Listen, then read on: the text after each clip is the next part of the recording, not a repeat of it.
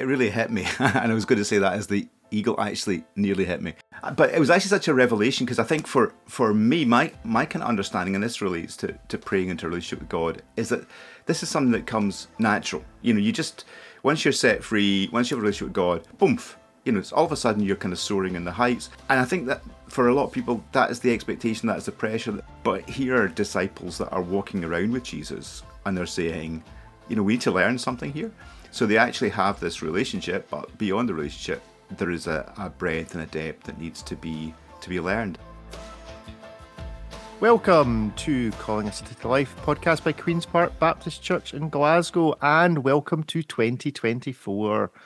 Ian, how was 2023 for you? That's a massive question. I think the main quick, short fire answer to that is quick. Wasn't that a quick year? Yeah, they do seem to speed up. I don't really understand. I think there is something wrong with the space-time continuum, because I'm sure time is speeding up. Brodie, how was 2023 for you? I'm trying to remember that far back. Time speeds up because the older you get, the more divisions of time you've experienced. Oh, philosophical. We're only one sentence into the show. Can you say that in Greek for us, Brodie? No. Jack, we shared 2023. Dare I ask how it was? Well, I'm more thinking that we should be pausing for a moment and contemplating that, given what Brodie's just said, that changes for you significantly tomorrow because you have a significant birthday. Sorry. Behave. Yes, send cake and presents. So anybody who's listening to this on Sunday, just bring me all your gifts. That's fine. Yes. For only being 21, Richard, you must have had a hard paper round. I did have an incredibly hard paper. Back in those days, papers were heavy. Oh, yeah. The Sunday supplements. Times. Yeah, been there, done Don't do that anymore. Anyway, yes, enough of that. So, just quick podcast updates, because some things have changed. You may notice now that when you listen to the Sunday sermon, if you listen to it on Spotify, you will also see video. And if you watch it on YouTube, you will also see video for the Sunday portion of the podcast for the talk. We're not yet brave enough to expose you to what it is that we wear. We just leave it to your imaginations as to what we're wearing when we do this podcast. So we have also started a new series, and the new series, which I think will be 7 or 8 weeks, take us up to Easter, perhaps. Is that right, Ian? Just a little bit before Easter. Easter is super early this year, but we are not going all the way to Easter with this. We've got some other surprises in store, hopefully. Excellent. But we've started a new season on prayer, specifically going through the Lord's Prayer. So I will kick us off with our first question. Does the Can I ask a question? Why haven't you let Ian have a 60-second summary? Oh, yes, that's a good point. Very good point. Change of format. Thank you. So before we go any further, Ian, give us a 60-second summary of what you spoke about on Sunday. All right, I forgot that we do this too. So there we go, just me and you, Richard. So did I, but I edited out that bit. Me forgetting. So yeah, our 60-second summary. Prayer is a way of life. It's how we are shaped in relation to God, our Father, and the Lord's Prayer is really the disciples' prayer given to us as his gift to us to shape our lives for living in harmony with God. So we were just at the very initial context of it in Matthew 6. Interestingly, in Luke's version of it, he says, teach us to pray, or the disciples ask to be taught to pray. And so Jesus gives some context about the nature of prayer, that it's something that is about being real, it's something about being straightforward and simple, and it's something about intimate relationship with the Father. I think that's roughly what I said on Sunday. It sounds familiar. It sounds like that's what you said. That's my memory of it. Okay, first question. Is the Lord's Prayer part of the Beatitudes from before? Is this being spoken to a large crowd still? Or is this now down to the disciples? Where does this come on? Because chapter 5, large crowd, Beatitudes, the bits we all know. does it is this being spoken to everybody, or is this just the disciples, as you maybe say, saying, Jesus, teach us how to pray? Were the Beatitudes spoken to everybody, Richard? Well, I don't know. I mean, I have it as there was a large crowd gathered, the Sermon on the Mount, the Beatitudes, no? So there was a large crowd gathered, Uh-huh. and then it says, after he sat down, his disciples came to him. Mm-hmm. And then he speaks the Beatitudes. So he doesn't necessarily speak the Beatitudes to the large crowd. It's a little ambiguous. We need a senior pastor to guide us in this one. Senior pastor, big crowd or little crowd, or doesn't really matter? I'm not sure that it really matters, because it's certainly intended as something that was to be used by anybody who was a follower. So I think this for me is the heart of Jesus' spirituality, if you like, and how he intends for anybody who seek to follow him to live. So I think, as with any of these conversations that Jesus has, there are people who are in the core, in the centre. Now, some of that might be the 12, but the disciples are not just simply the 12. There are others who are in that wider community as well. So that's quite hard to define anyway. And then you have other people who are on the margins a little bit more, maybe some people who are hangers-on. So really, there are always these concentric circles of people who surround Jesus and who are being invited to follow and invited to deepen their life in God through relationship with Jesus. So is that me saying all of the above? Possibly. See, the reason for asking that is that there's clearly, like, if you were to go and stand in the street in Glasgow and say, let me teach you how to pray, everybody will look at you weirdly to start off with. Probably some of the Christians will look at you weirdly as well. But clearly in this, there's, like, it's not questioned that we should be praying. Clearly, everybody is praying. They just aren't sure how they should be, or there's hundreds of different varieties because of various styles of worship, worshipping other gods, all the rest of it that's going on. So clearly, a prayer life is not foreign. It is just what is prayer about? Can you contextualize what's going on within the culture around?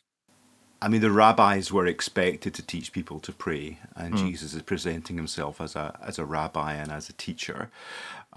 So this would be a fairly normal question for a rabbi, though if you were to look at some of the context in the Jewish rabbis, then there were many prayers, and many of them were there to be learned kind of verbatim. So really, what is really challenging about this is how distinctive and different it is from the context.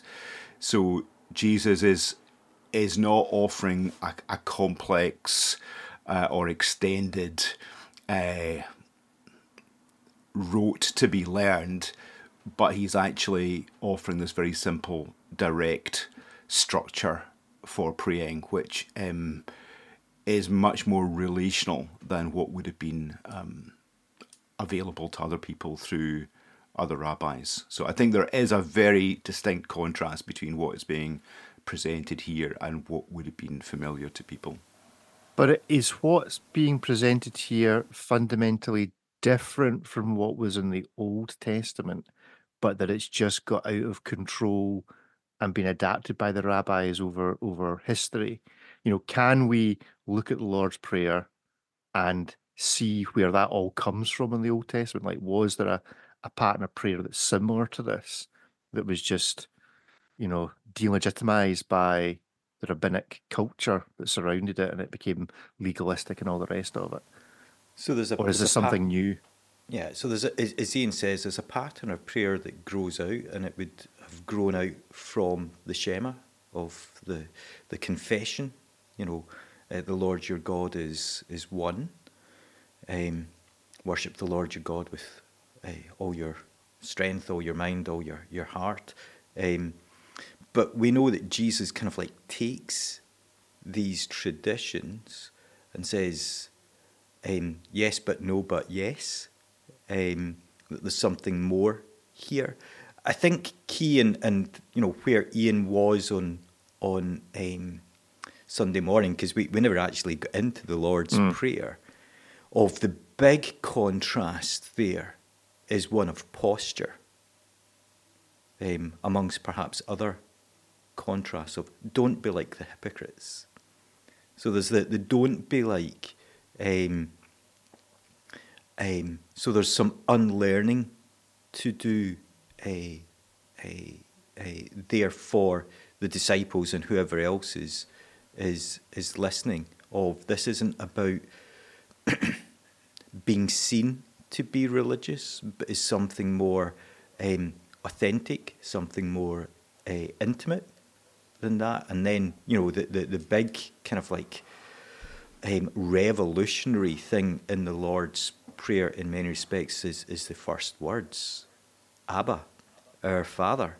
But that's for next week. But certainly that challenge of posture, I guess, provokes in me and in us that moment of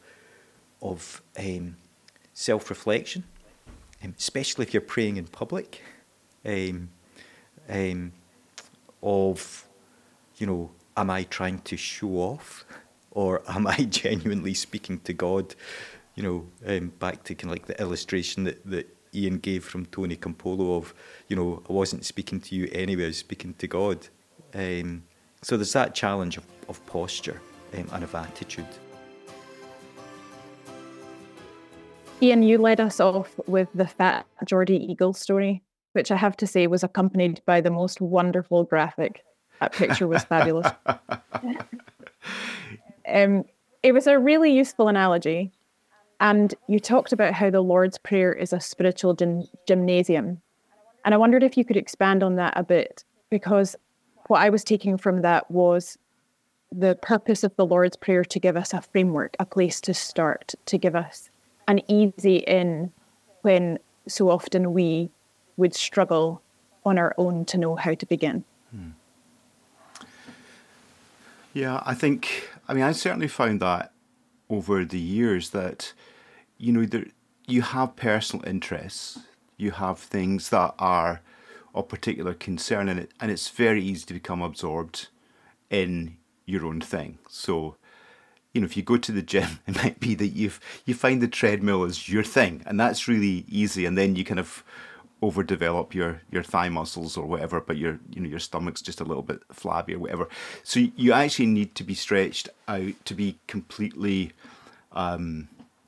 fit, but also to be completely engaged with the breadth of God's concerns. And I think one of the things that this prayer does is it starts off with that intimate, personal, vertical dimension of who God is and who we are to God, so that worshipful dimension. It then moves into what you might want to describe as a kind of horizontal direction, where we're thinking about God's kingdom and God's will.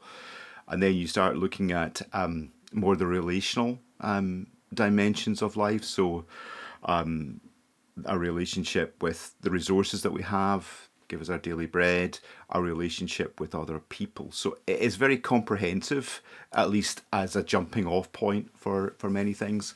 And actually, personally, I'm trying to get back into this year, actually trying to pray this prayer and use it as a kind of scaffolding for other prayers. But back in the day when I used to run, actually, this was a great kind of structure to be praying as I kind of ran, without a script or anything in front of me.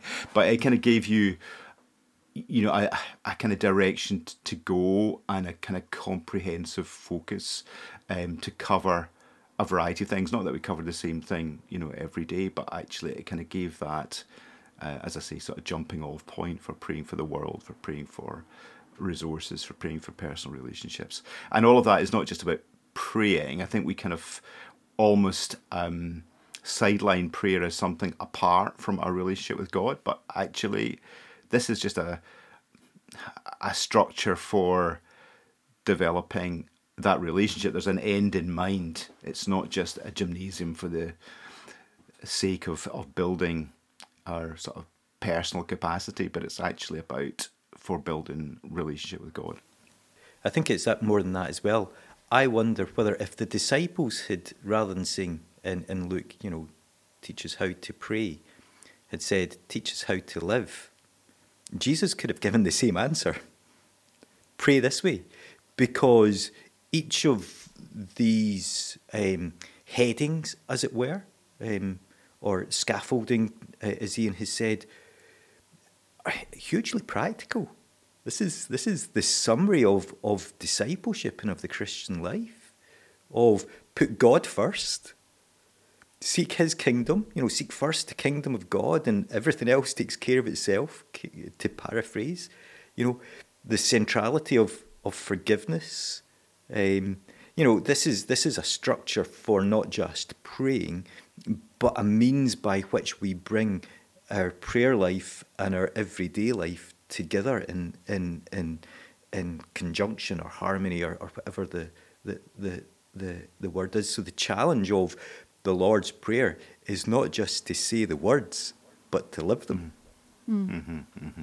Yeah. And I think it's just, I just love that quote, I think, which is from Willie Barclay, which is about, this is a means by which we bring all of life before all of God, which is really what Brodie's saying. It's about bringing our living into God's presence. And it's also about bringing all of God to all of life. So it's applying all that God is to all that life is around us. So it is absolutely comprehensive. But I think it reminds us that prayer is not something that's set apart. Prayer is, well, that's the title of the series. It's our breath. It's how we conduct ourselves in relation to God and the world, and so therefore it is about our discipleship, as Brodie says. The question could quite as easily have been, how should we then live, and then the answer would be the same. I think what was great about your Fat Geordie Eagles story was that for so many of us, we feel like we're the injured bird and we are out of practice with things, or that we don't know how. We feel like there is an expectation that we should be running marathons, and we feel like we can barely walk the length of our gardens, or whatever else would fit for your story. And I think that what so clearly is presented by the setup in this introduction to the Lord's Prayer is the simplicity of it all, in that actually it doesn't require you to be anything other than who you are, and to understand that there is time to grow into all of this, and that it doesn't, if you were to fast for 40 days, it would be inappropriate for you to suddenly have a 3-course meal. You would need to slowly get back you would need to slowly get back into that. And I think that it is a lovely setup for us as an easy, we are only required to come as ourselves, and to come with all the things that are, I suppose they are difficult. To be honest is difficult, but actually it's much easier to be yourself than it is to be somebody else, and to be, a hypocrite and to stand in a synagogue and try to say something all fancy. Actually, if all the pressure's taken off, it's made much easier. And so it all feels very welcoming and encouraging as an introduction. It actually feels like Jesus is saying, this is none of the things that you expect that it would be. It's all the opposite. Yeah, and I think kind of behind the story, because it really hit me, and I was going to say that as the eagle actually nearly hit me, but physically at the time. But it was actually such a revelation, because I think for me, my kind of understanding, and this relates to praying into a relationship with God, is that this is something that comes natural. You just, once you're set free, once you have a relationship with God, boom, it's all of a sudden you're kind of soaring in the heights, and I think that for a lot of people, that is the expectation, that is the pressure, that there's some sort of special impartation that we get from God, that all of a sudden you're in the kingdom, so everything should just be really slick, and you should know everything and have this really ongoing, profound relationship. But here are disciples that are walking around with Jesus, and they're saying, we need to learn something here. So they actually have this relationship, but beyond the relationship, there is a breadth and a depth that needs to be learned, and that's actually, it's more than okay. That's actually normal. That's what our spiritual development is like, and I think just there's a liberty in that we shouldn't be experts and totally proficient just sort of by some automatic process that has happened. As point 1, you said, keep it real and pray honestly. I wonder what both of your thoughts are on what stops us from praying honestly. I think I've referenced before a Stephanie Gretzinger song that's called Come Out of Hiding. And one of her lines is, there's no need to hide what I already see. And I think for each one of us, I hope for each one of us, we appreciate that God knows anyway, even if we don't say it. But what is it that prevents us from saying to him or speaking out to him the things which we feel most deeply in our hearts? I think my initial response to that, I'm sure Brodie can come in, but my initial response is that hypocrisy is not a lifestyle choice. Nobody sits around thinking, do you know what, I'd quite like to be a hypocrite. It's a reaction. It's a response to fear, anxiety, which drives us to conceal, and then we have to, continue in this kind of display behaviour, which conceals kind of who we really are. And so my kind of question is, so what are we afraid of? And I think there is this thing where we're afraid to admit that we are spiritually impoverished, and yet that's kind of the most obvious thing in the book. But we're so desperate for the validation and affirmation from people that we're kind of pushed into this position where we want to keep up appearances, we want to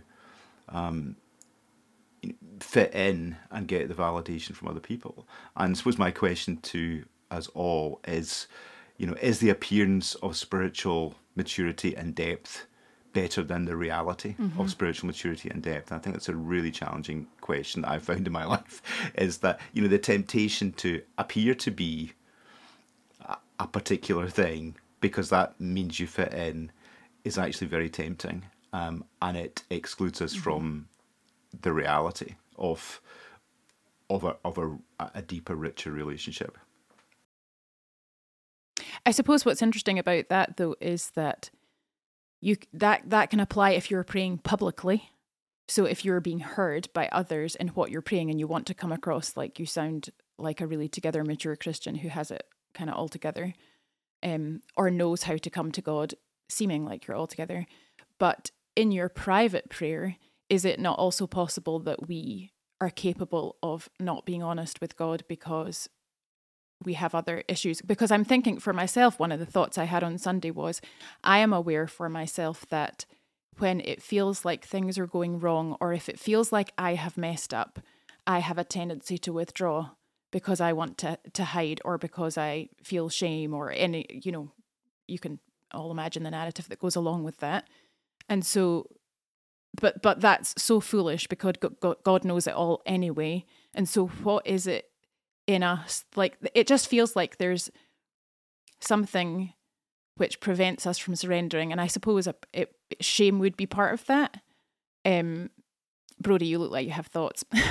Yeah, I mean, so it's difficult to answer this for other people because I don't know other people's experience. So I can guess at some stuff, but I can reflect on myself as well and things that I've read of what other people have said. And I think there's this challenge, there's this tension in being honest with God, in that we want to declare who God is. God, you are good, you are all-powerful and whatever. And yet sometimes our experience doesn't match up with that. And you're like, is it okay to say that? Is it okay to tell God, I'm not experiencing you as who you say you are? What's that about? Because particularly in the tradition that I have grown up in, we have emphasised the power of speech, the power of the word. We've emphasised praising God.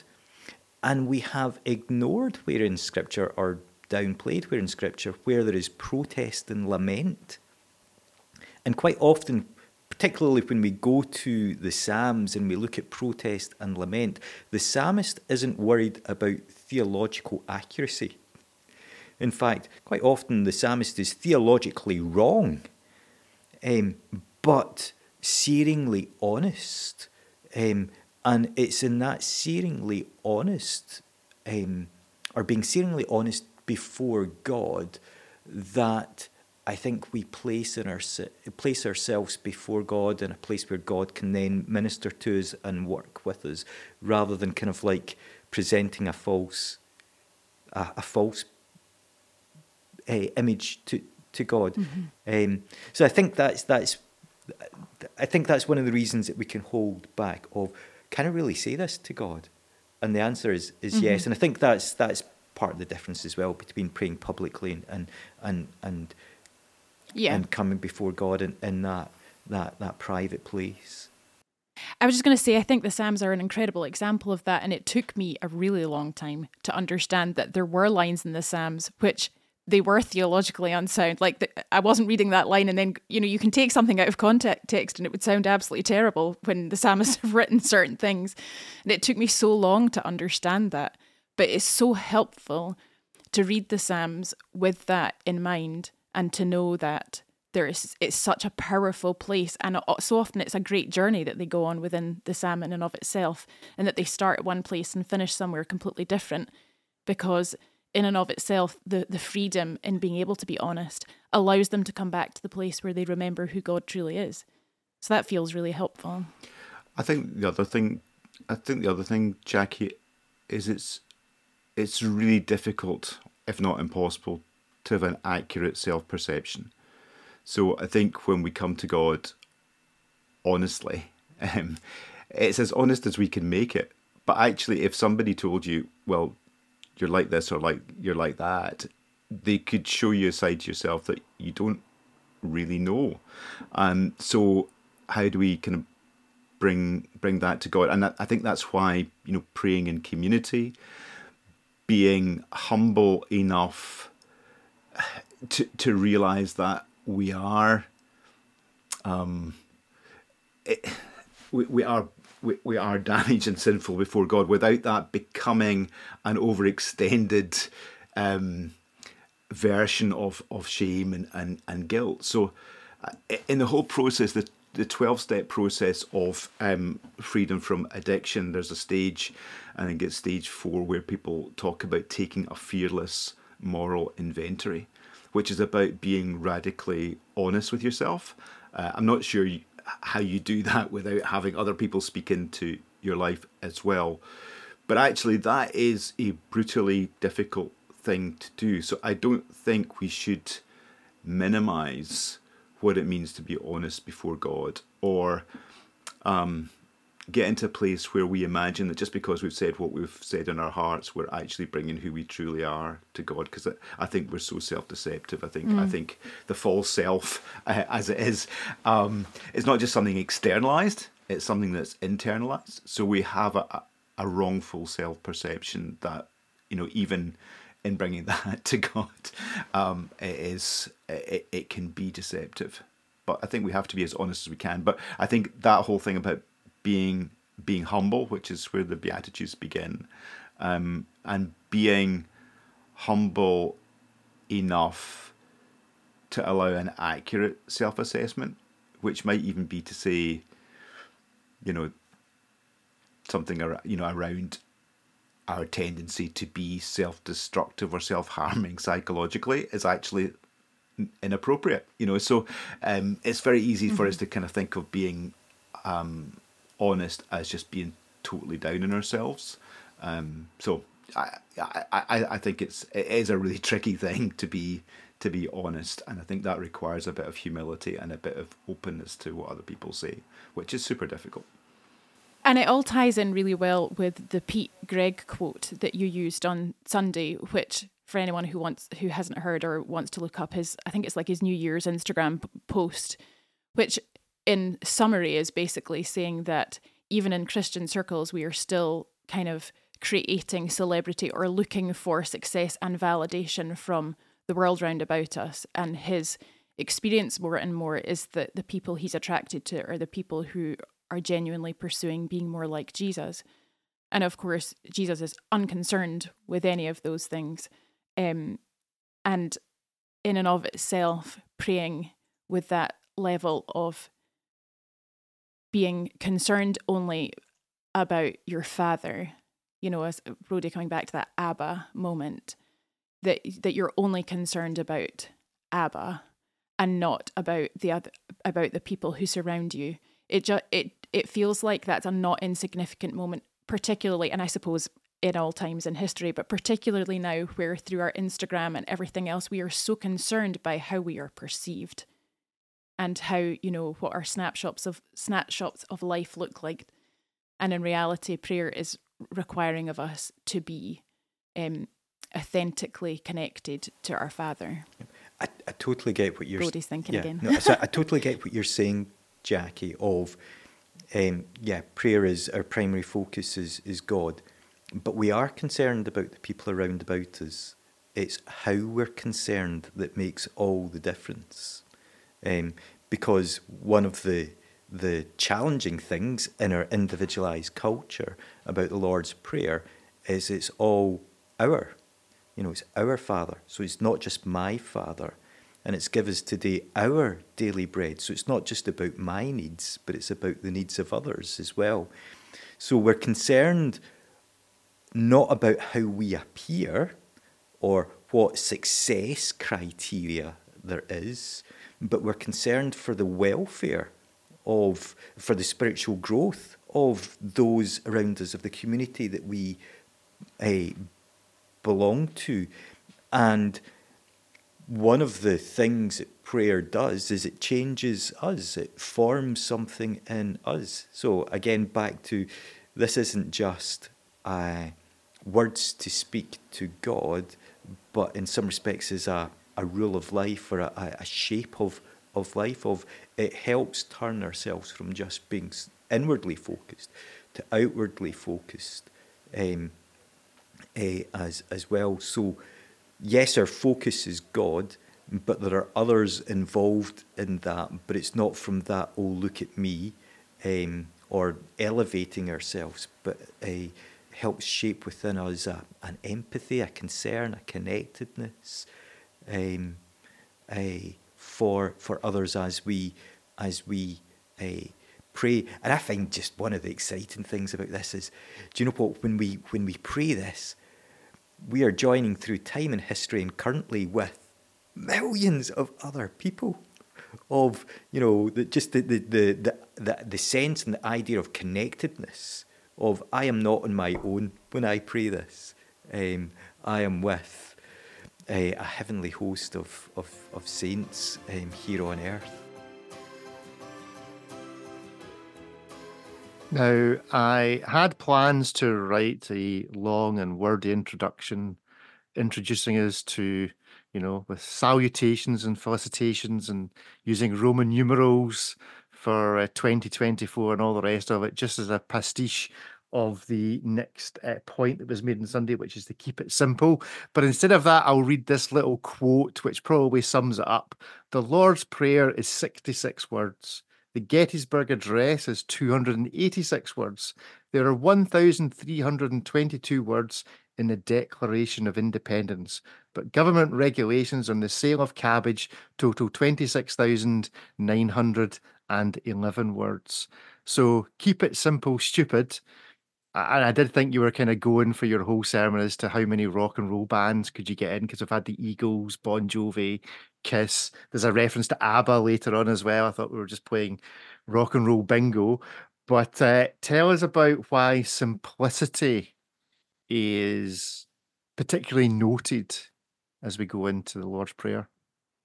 Yeah, I think there has been this pattern, hasn't there, of human beings appealing to God or to the gods through all sorts of incantation. That's been so much part of our history, that if you just get the right collection of magic words or salutations, then you kind of tip the scales in your favour.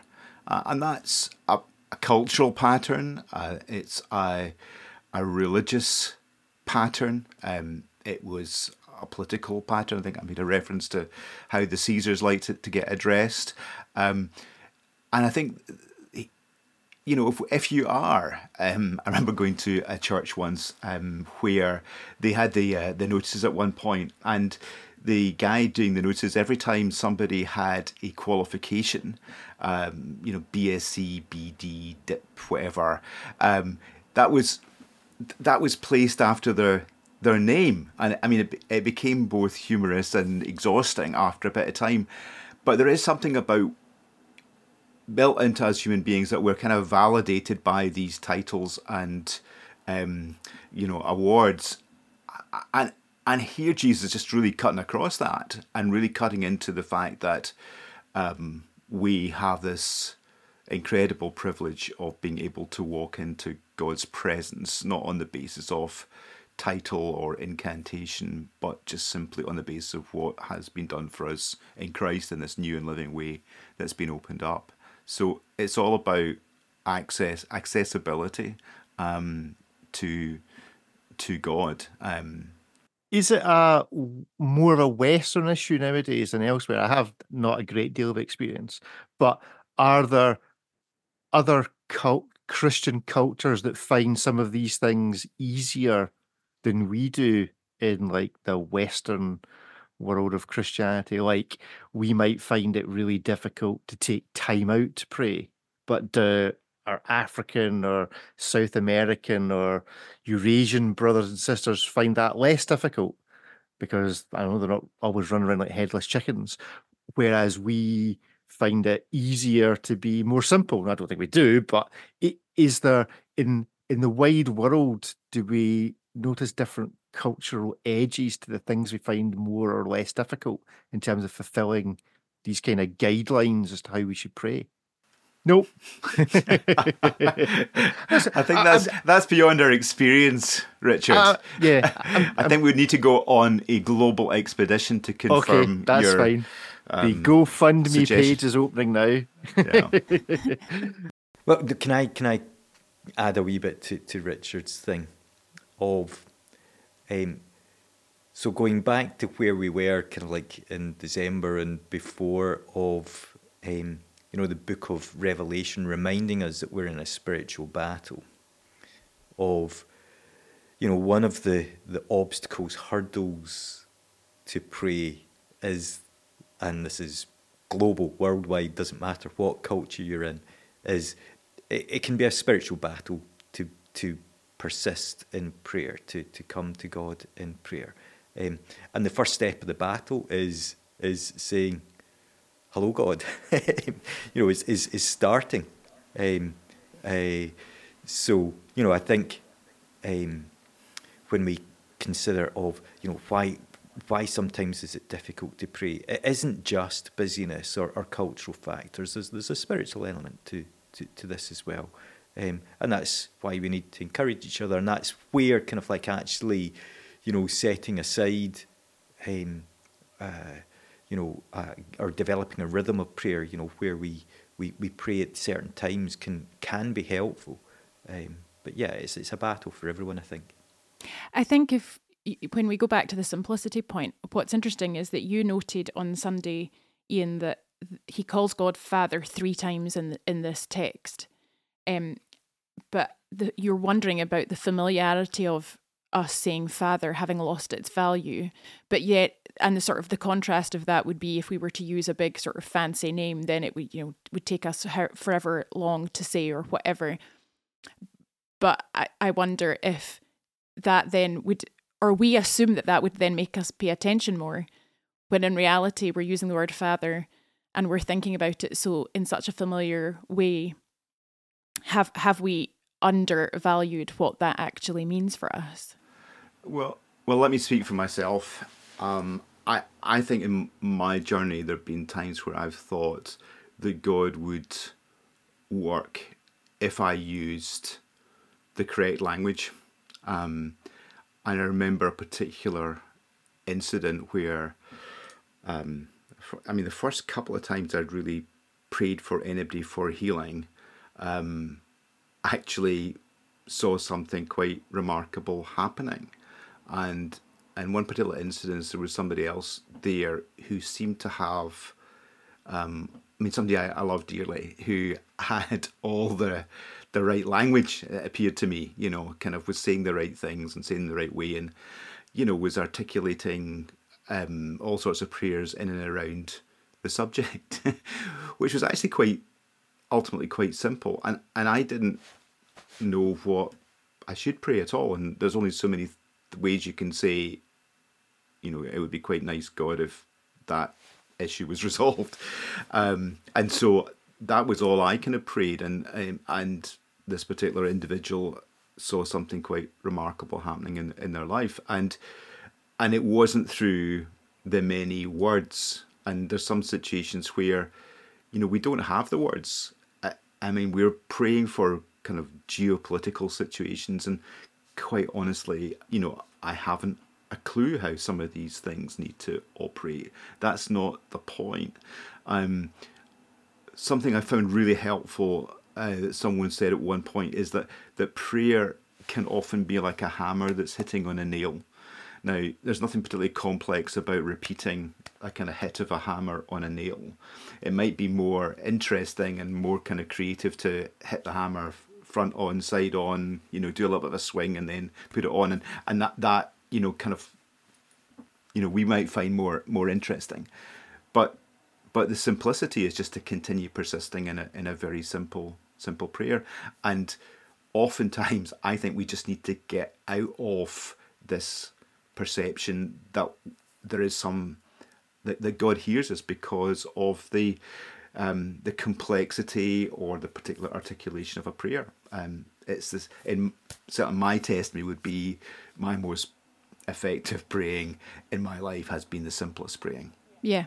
And I think that's interesting because it speaks to, in some ways, whether Jesus or whether the disciples asking the question in the first place or Jesus' response being such as it was and the setup being such as it was, because we have this wrongful correlation between what we perceive as our answered prayer and how we prayed. And particularly healing being one of those examples, like if it's not worked, did I not say it right? Did I not X, Y, or Z?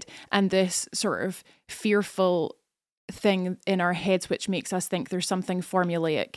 And if the prayer wasn't answered the way we expected, or if we have not perceived the answer that we have wanted, does it therefore mean that we didn't get it right, say it right, whatever? And obviously Jesus is completely debunking all of that and saying, no, is my interpretation. I think the simplicity's related to the honesty as well of, there's, when we meet somebody we're unsure of or don't know, quite often we can be kind of like guarded or careful with our language. And, when I speak with Alison, my wife, of, do you know what, I can relax, I can be simple, I don't need to get my words right. At times we can complete each other's sentences, you know what that is like, but I can just be really real and therefore simple and also non-manipulative. So, I think there's that danger, isn't there, that, we think if we say the words in the right way, then we get, God will do what we want, where that's not actually the point of prayer. The point of prayer is not getting God to do what we want, but us coming in line with what God wants. So we can't manipulate God. So let's just keep it simple, and that's okay. And I think that's a challenge for us in public praying of, you don't need to be articulate. There are times even now, when I have to pray at church and I feel like a bumbling, inarticulate whatever, and that's okay. I shouldn't feel that way, but it's okay for me not to be eloquent. Although in one sense I'm speaking on behalf of everybody, so there's a certain responsibility. But our public prayers don't need to be works of literary art, I think just keep it simple. If your prayer's 2 or 3 sentences or words long, then that's great. I think, Jackie, one of the first lessons I learned in praying for other people, particularly in public, was get over yourself. It's actually not about you. And once you get over yourself or around yourself, it liberates you to pray. And I think sometimes you're not even praying words. You're just kind of positionally being not even a conduit for the Spirit, but you're just simply almost standing with people and inviting God to work. So it's not quite that you're an observer, but that I don't even know how to kind of describe this, but I think you're working with God for his agenda, and actually almost what you say doesn't really matter because you're facilitating something happening that God is doing. The fact that you are praying is labeling what's happening as God at work. So you're calling out that this is actually God who's doing something, and you're representing that. But that doesn't necessarily mean that you have to label what is happening by the way that you have prayed for something, which is where I think something like tongues is actually appropriate, because you're not making an agenda of the prayer. You're not projecting what you think will be the answer, but you are declaring that this is something that God is doing. And of course, that's quite humbling as well, or it should be. Well, final point from Sunday was about praying intimately, and you actually highlighted our beaming team on Sunday from the platform. Beaming, for those who are not invested in Queen's Park Baptist Culture, is the AV team, or the V part of the AV team. Are you aware that they have a slogan? No, do you know, this is a whole world which has its own language, its own internal conversation. So what is the slogan, Richard? So the slogan is to project and serve as a pastiche of the LA police departments. What they have written in the side of their cars. So I've threatened one or two of them to buy T-shirts that just say "to project and serve" on the side of it, which I think would be quite cool. I think, gig T-shirts would be quite a nice feature. Well, that's good, because I actually have a song for them as well. All right, okay. It's Jesus wants me for it. No, but I'll sing give it, you or the just words. tell us the title. I'll give you the word. No, it's Jesus wants me for his sunbeam. I'll be a beamer for him. We'll try and find a YouTube clip to play out with today. Good stuff. So what was your focus in terms of this final point about praying intimately and keeping it close?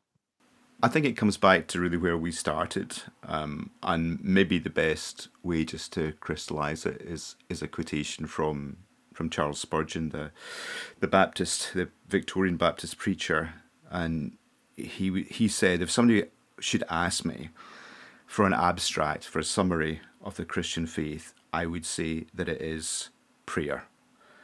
If I should be asked what will take in the whole of Christian experience, I should answer prayer.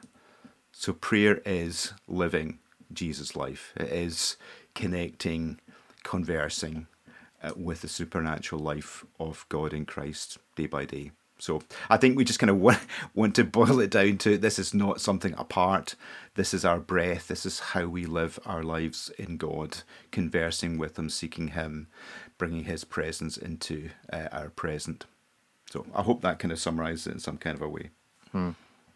I was just going to say, I feel you should context now the use of explaining the beamers thing. The point of it being that there is internal language, or there is language which is understood between people in QP about what a beamer is. Yeah, to be fair, I just wrote down good stories to tell here and forgot to write the actual point down. And I need to work out what the story was. But for those people who are already confused by our internal language, that's exactly the point, that communities and churches have their internal language. And I remember coming to Queen's Park and there was quite a bit of jargon, I'm sure there still is, which was new to me and which I didn't quite comprehend. And one of those expressions was the beamers, and the people who were beaming, and people in the gallery were beaming, which sounded quite kind of interesting to me. I wanted to kind of know whether that was represented by their shiny, happy faces. But for people who were in the inside, it completely made sense and didn't require any explanation or translation to those of us who are on the outside. And there's a bunch of other words, but that was my word. And it kind of was. I was really reminded of it because one of our leaders sent a message during the week saying, "I'll be beaming this week," which I thought was. Which also referred to the fact that he would be supervising the audiovisual projection, which is actually much harder to say than beaming. But just out of context, it sounded like, "Oh, that's great! I'm delighted that this week you're going to be beaming. Oh, you're beaming every day of the week and in every place that you go." Yeah, I would love one of those beamers the next time somebody says SLT down front to just project behind them a little asterisk. It's a senior leadership team. There you go.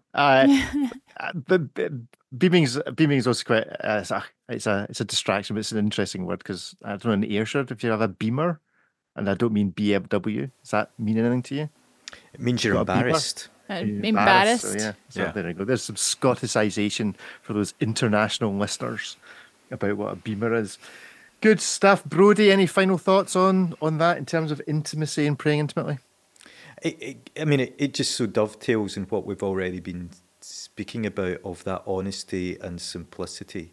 With those that we are close with, we're able to be honest and keep things simple, and that applies to how we come to Father God. And I think the encouraging thing is that this prayer says that is okay. We don't need all these fancy words, bells and whistles, have everything in line. We don't need to. We can just come to God, and we have this scaffold for how to do that in this honest, simple, intimate way. Good stuff. Well, I know it is your favourite part of the show, and you've had all Christmas to work on it and to overload on chocolates and television and all the rest of it, and books and music and everything else. But we're going to get, before we finish off, a wee cultural recommendation, something away from the topic of today's podcast. So who wants to go first? Brodie, you look raring and ready to go. Oh, I'm trying to think, have I done anything cultural? Pantomime counts. I've not been to pantomime for years, was traumatised as a kid. Oh, yes, you have. One of Alison's cousins is a musician, and he gave us some free tickets to go to a gig that he was playing in. So Alison and I went to Skipnish. We felt really out of place because everybody else knew every single word of the songs, and we didn't. Can I just say, from the back of the Corn Halls, the drummer looked like David Robertson. So that was fun to go and see Ewan play, and I now have purchased a Skipnish album that I can kind of enjoy. Good stuff. Well, we'll link it here so that they can get additional clicks on their YouTube page or whatever. Ian? Yeah, I'm going to go for the reading, if that's okay. I've been diving into a couple of books that have absolutely nothing to do with the podcast, but a couple of one's a recommendation, the other one you find difficult to get a hold of. But I've been reading Do No Harm by Henry Marsh, which is the story of brain surgery. Yeah. So if you want to get deep into the brain and the stresses and pressures of being a medic who is doing brain surgery, it's a good book. So highly recommend that. Recommended by a doctor to me, but it certainly put me off having brain surgery. just as you're about to sign up. Yeah, I'll definitely not be signing up, I think. And you're difficult to get? Difficult to get is the biography of my great uncle Ooh. by Scottish evangelist D.P. Thompson. So I've been digging into my family history, discovering that my family were deeply involved with something called the Glasgow Students Evangelistic Union in the 1920s. And it was most celebrated for being the organisation that promoted the mission activities of one Eric Liddell. It's been interesting. So my great uncle was Church of Scotland minister in the 1920s, 30s and 40s, and it follows his ministries in Perthshire, Aberdeenshire, Glasgow, and the Isle of Mull. And it's just really interesting finding out a little bit of your family heritage. That is very cool. It is. It's not bad. It's not too shabby. So I have Very I cool. have a signed copy, signed by signed the copy. author. Oh, that's so cool. Great stuff. Jack? I don't think we can beat that. That feels like the coolest one. To be fair, there's a couple of things. biographies, I suspect, on your grandfather kicking about somewhere, but that's for a different podcast. Oh, that's a whole other thing. My couple of things would be the Bible Project is a new series for 2024, or certainly the beginning of it is they're deep diving the Sermon on the Mount. And I just had a little chuff moment on when I listened to the first episode because Tim Mackey referenced the theologian Scott McKnight. And I was like, yay, Scott! Felt like we were best buddies. So that was just a fun one. Good stuff. And the other thing was that you and I have watched a documentary on Netflix called You Are What You Eat, Twin Study. I am currently a And they Ferrero do a Rocher. study. Yeah, Richard is currently a Ferrero Rocher, no question. They do a study in twins, 21 sets of twins. They follow 4 of them, and they put one twin on a plant-based diet and one on a healthy omnivore's diet, and they compare a number of things. And it's fascinating. It is very American-focused because, sorry to say, I mean, people know this anyway, but the American diet is much more poor, like their standards for meat and so on, production and things, and what chemicals they put in processed foods are much greater than ours. So it's different because it is skewed towards the things that happen in American food as opposed to ours. But it's fascinating. Cool. Good stuff. I'll give you a quick 2. A little documentary film called Hired Gun. Seeing as we've had so many music references, this is about the backing musicians that tour around with various bands and the kind of session musicians. Quite interesting. And a little Instagram account to keep an eye on if you're into Instagram at all. It's called Religion Business. I think we'll be seeing something interesting coming from that. It's just I think 2024 is going to be a year of accountability, it would seem. So an interesting Instagram account to keep an eye on. So that is it from us, other than to get one final thought. Jack, final thought? I mean, my highlight phrase for the podcast has been hypocrisy is not a lifestyle choice, which I just think is a great line, Ian. And I do feel like that should be like a poster somewhere, because it's really making me to project and serve, and hypocrisy is not a lifestyle choice on the other side. It's really making me think. It's really making me think. But just my other final comment would be that I know that in recent years I have found the Lord's Prayer super helpful when I have not known how to pray. And it's been my genuine experience that I have used it when I kind of didn't know what else to say. And yeah, so I'm quite excited for this series. Good, Brodie? So you were asking about how people from other cultures approach this. So one of the things that I do when I try to read is to read people from other cultures. So Justo L. Gonzalez is a Cuban theologian. He's been based in the States for quite a long time. And he wrote a book called Teach Us to Pray the Lord's Prayer in the Early Church and Today. And I just love the kind of like the first words in his introduction to that book. Prayer is the very heart of Christian life. It's through prayer that we communicate with God, and often it is also through prayer that God communicates with us. Prayer isn't only about speaking, but it's also about listening. Not only about asking, but also about yielding. Not only about meditation, but also praise. Not only a practice, but also a mystery. Not only a devotion, but also a ministry. Great stuff. And Ian, you preach it, so you get the final word. Yeah, little test me and then a word. There was a point in my life, our lives, we were going through a very difficult time. And to some degree, I think we were responsible or culpable for the difficulty. We'd caused some of it ourselves. And we ended up in a service in Durham Cathedral. And we were invited to speak a number of words, including the words of confession. And there is something about being forced to pray what doesn't arise from your heart, but actually provoke something in your heart that is really transformative. So I would say to people, particularly those of you who go, I don't like praying somebody else's prayer, or I don't like praying something that looks like it's a rote kind of thing, or I prayed this prayer at school and it just seems to be superficial words. Just to encourage people to allow the prayer to pray you and to give it a bash, because we talked about it being a spiritual gymnasium, and I think we all have particular parts of our souls that need a bit of exercise. So get some exercise in the new year, exercise your whole spirit and soul, and the Lord's Prayer is a great way to do that. Good stuff. Well, thank you all listeners for joining us. And you know what? Next week, we might actually speak about the Lord's Prayer itself. So tune in again then. Goodbye. Bye. Bye. Bye.